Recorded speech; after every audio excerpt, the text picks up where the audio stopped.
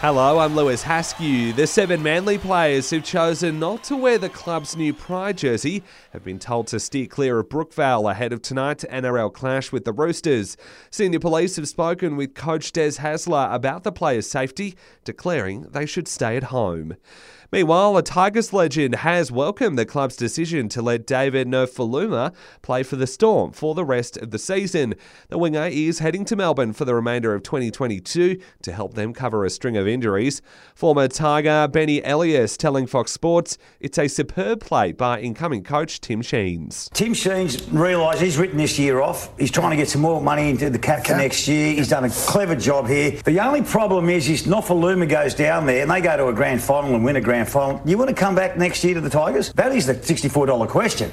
In the AFL, GWS is well and truly in the running to get Alistair Clarkson as senior coach. CEO Dave Matthews says they've already caught up with Clarkson 3 times for talks. Well, his track record speaks for itself, and obviously with such a profile in the game, that certainly adds some appeal, but you do want to appoint the right coach, which is why we're going through a process. It comes after it was revealed former Aussie cricket captain and Kangaroos #1 ticket holder Ricky Ponting had engaged in talks with Clarkson over joining North Melbourne instead. The countdown is well and truly on to the Commonwealth Games that get underway tonight in Birmingham in the UK. 435 Aussies have made the trip to represent the nation in the green and gold.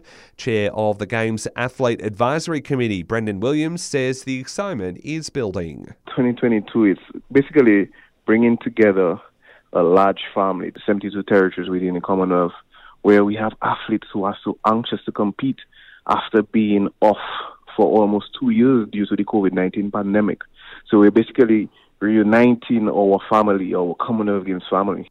And a current affair journalist has been left in shock after an altercation with former AFL player agent Ricky Nixon.